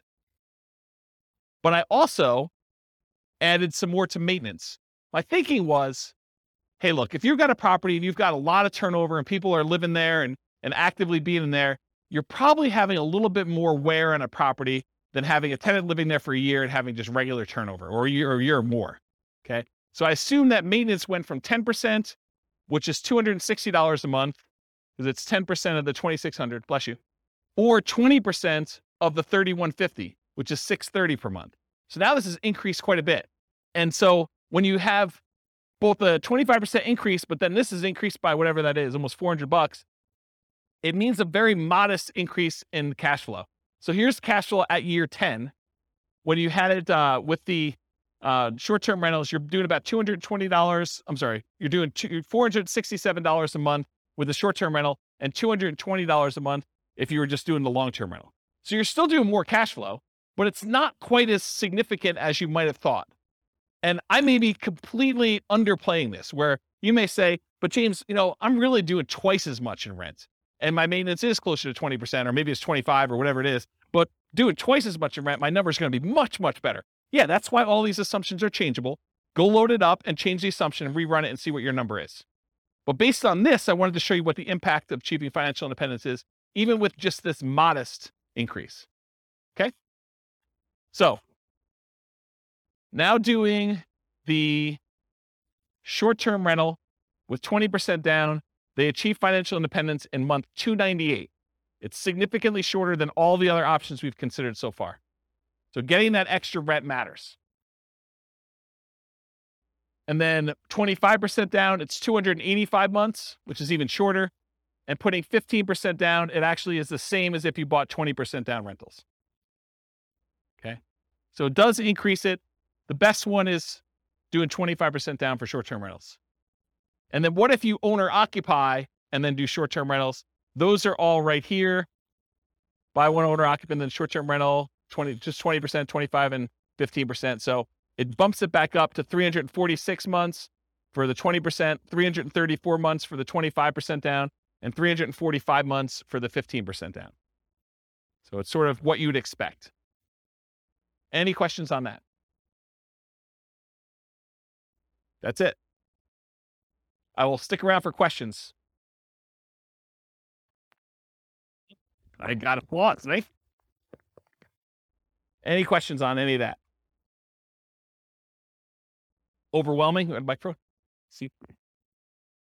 Yeah, I don't know how many people will care about this question or the answer to it.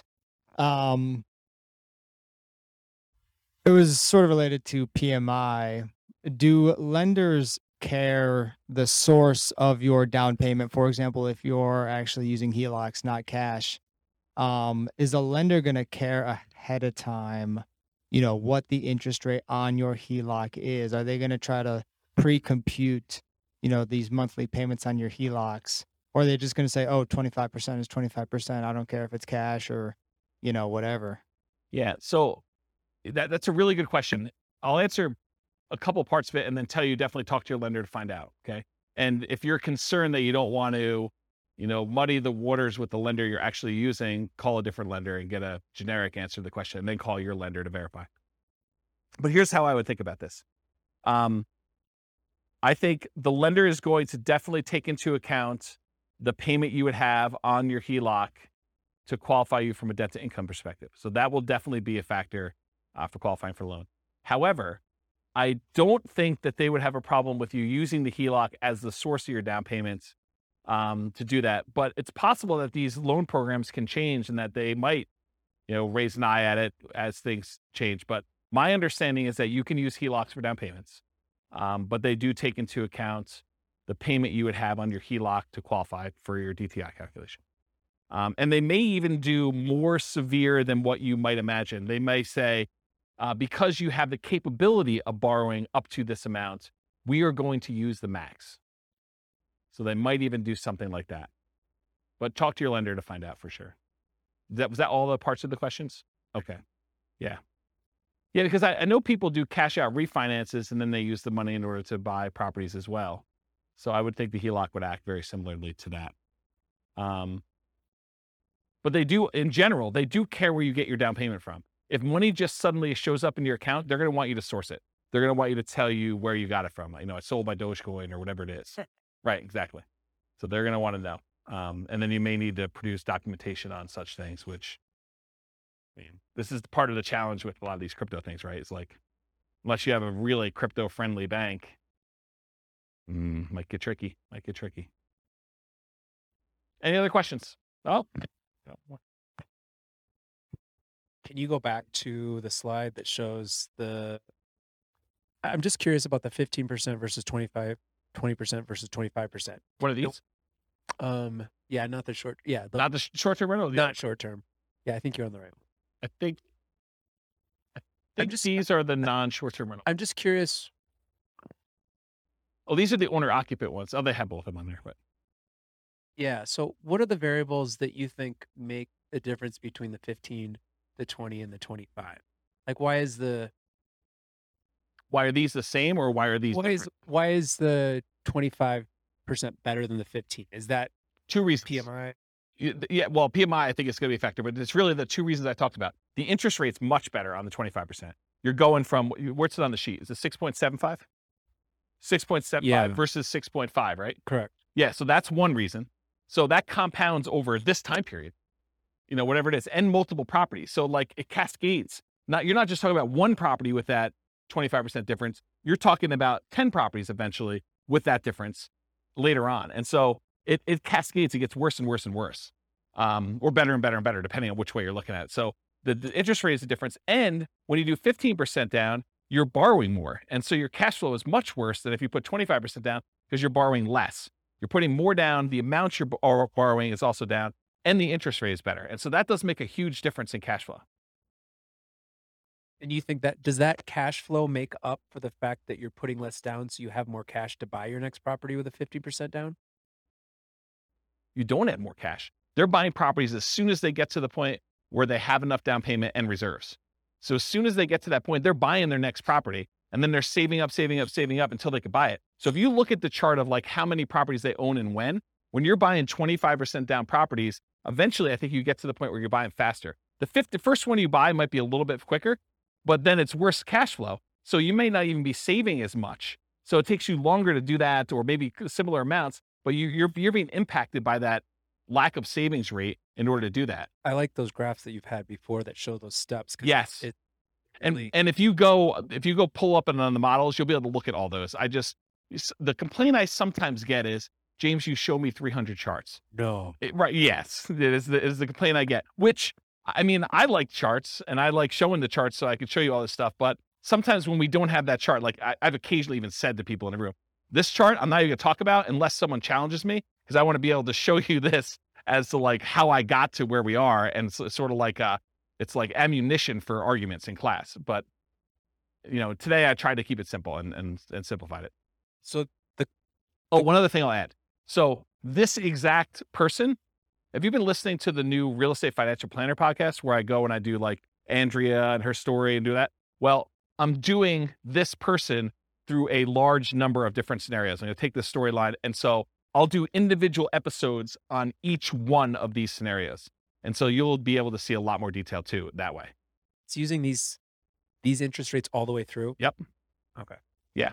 I'm going to try to do like one story arc where we don't change anything. But then in the advanced versions of it, I'm using variable interest rates and variable appreciation rates and variable rent appreciation rates and variable inflation rates. And one more variable thing, but there's like 5 things that are variable to show you like, and then I'm going to run it 1,000 times to show you what the range of expectations are.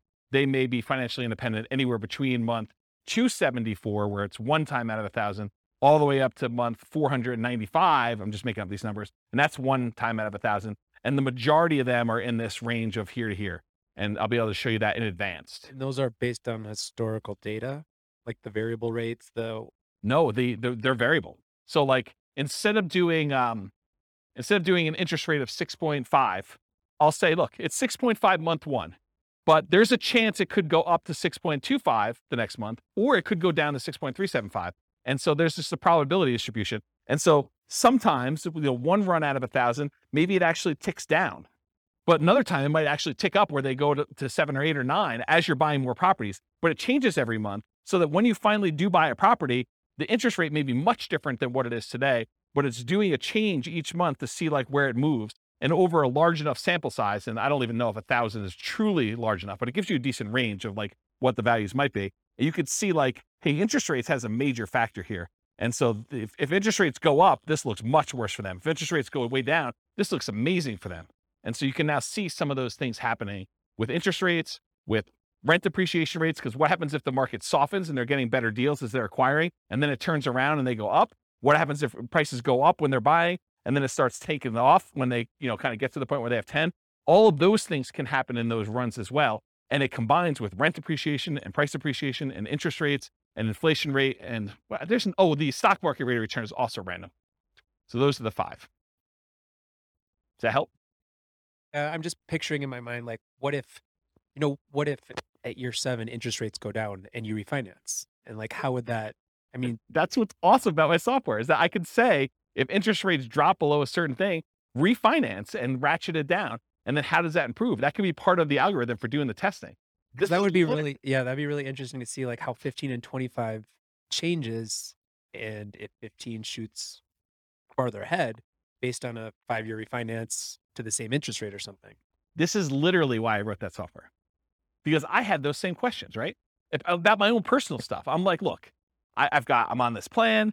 What happens if? And then my mind just goes crazy. What happens if stock market tanks? What happens if there's a real estate market correction again? What happens if prices go out of control up, or prices kind of stabilize, or prices go down and I'm able to acquire more properties? Like, what do all these differences mean to me? And how does it impact my ability to be resilient in retirement? Or, during my acquisition phase of kind of getting to that point, like, what happens there? This is literally why I wrote all this stuff. But those are the types of questions. Yeah.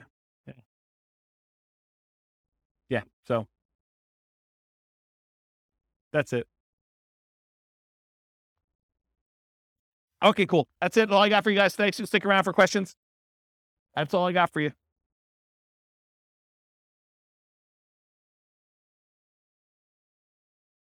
With home prices up, mortgage interest rates up, and rents up, but not quite enough to counteract the higher prices and interest rates, cash flow on rental properties in Boulder is harder than ever. Book a call with the Real Estate Financial Planner to apply our proprietary 88 strategies to improve cash flow on your rentals.